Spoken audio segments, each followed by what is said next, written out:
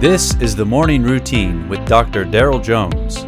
Morning Routine is a daily devotional podcast for those who are raising, educating, and growing the next generation.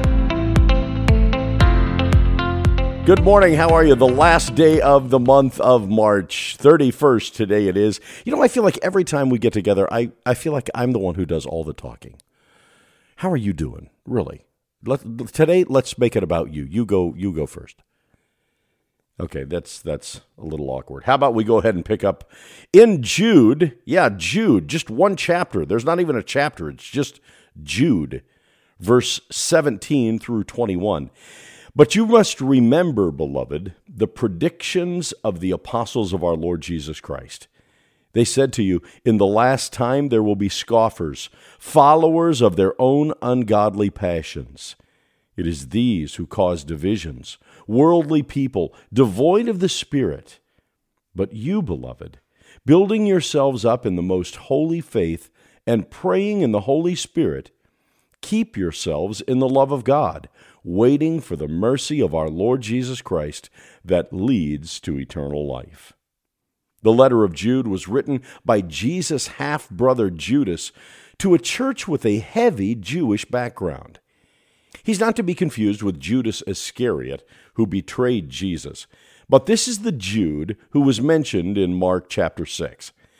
His letter addresses the issues of false teachers who have crept in unnoticed. Jude calls the church to remain firm in the true gospel.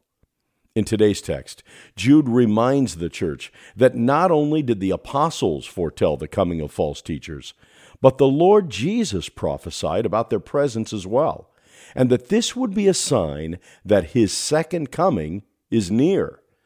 The presence of false teachers is to be expected, but dangerous nonetheless. Jude instructs them to build themselves up and keep themselves in the love of God, waiting for the mercy of the Lord Jesus Christ that leads to eternal life. What does it mean to remain in the love of God? Jude is urging them to flee falsehood and continue walking in truth. Regardless of whether you're a parent, a teacher, or a leader, fight for what is true, training those under your charge in God's Word daily, and abide in community with fellow Christians. These things don't save us, but they do encourage us as we walk faithfully in the truth and keep us in experiencing the love of God. God bless you today. You have been listening to the Morning Routine, brought to you by the Herzog Foundation and hosted by its president, Dr. Daryl Jones. For more information, please visit herzogfoundation.com.